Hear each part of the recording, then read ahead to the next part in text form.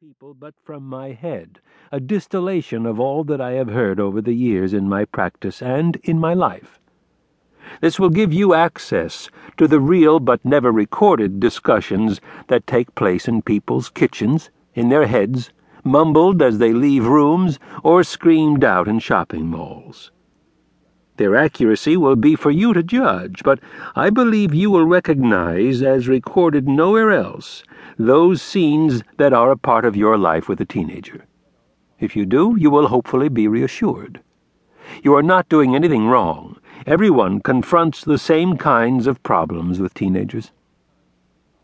Much of this book is funny. That's because I think much that goes on between teenagers and their parents is funny, if we can step back far enough from our lives to view our daily travails for what they are, instead of as deadly serious issues. Finally, if this book achieves its goal, you may notice a strange transformation in those scenes that used to drag you down. With a new understanding of your teenager's psychological development and state of mind, you may find that those scenes are never quite the same again. They look different, less desperate, more like the inevitable interaction between a normally developing teenager and a caring parent. You may also discover that, seeing differently, you act differently as well. Introduction. Clarissa, would you please take those dirty glasses into the kitchen? Why? They're not mine. I don't care if they're not yours, Clarissa. You live in this house, and I am asking you to take those glasses out into the kitchen. But they're not mine. I don't have to do it. Clarissa, you're asking for it. You're asking for it? 40 years ago, the above conversation would rarely have taken place. But it's common enough today. Teenagers have changed. This is not an illusion. Teenagers treat the adults in their lives in a manner that is less automatically obedient, much more fearless, and definitely more outspoken than that of previous generations. I never would have talked to my parents the way that Melissa does to me. Never. What would have happened if you did? I would have gotten a smack in the face. True enough. But the harsher ways of dealing with children, especially physical punishment, are no longer viewed as acceptable. Many parents still treat their children harshly.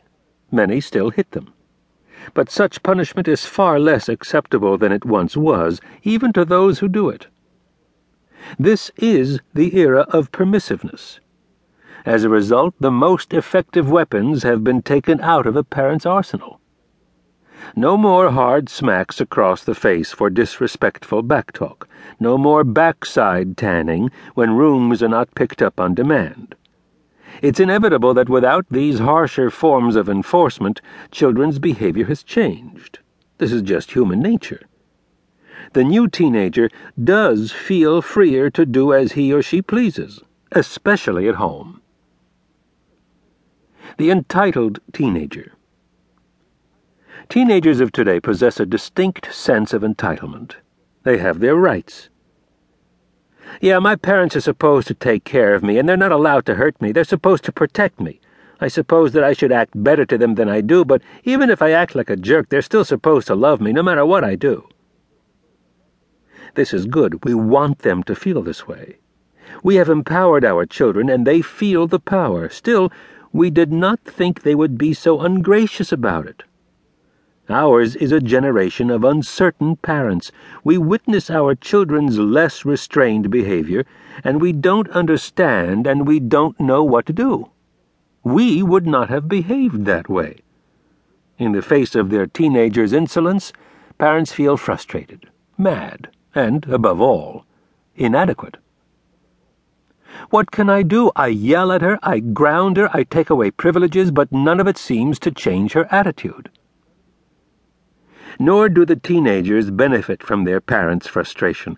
They become victims of the classic adolescent paradox. While they demand freedom and fight to attain it, they still need to feel their parents' strength. Teenagers battle to dismantle their parents' authority, but they can be undone if too successful. A much discussed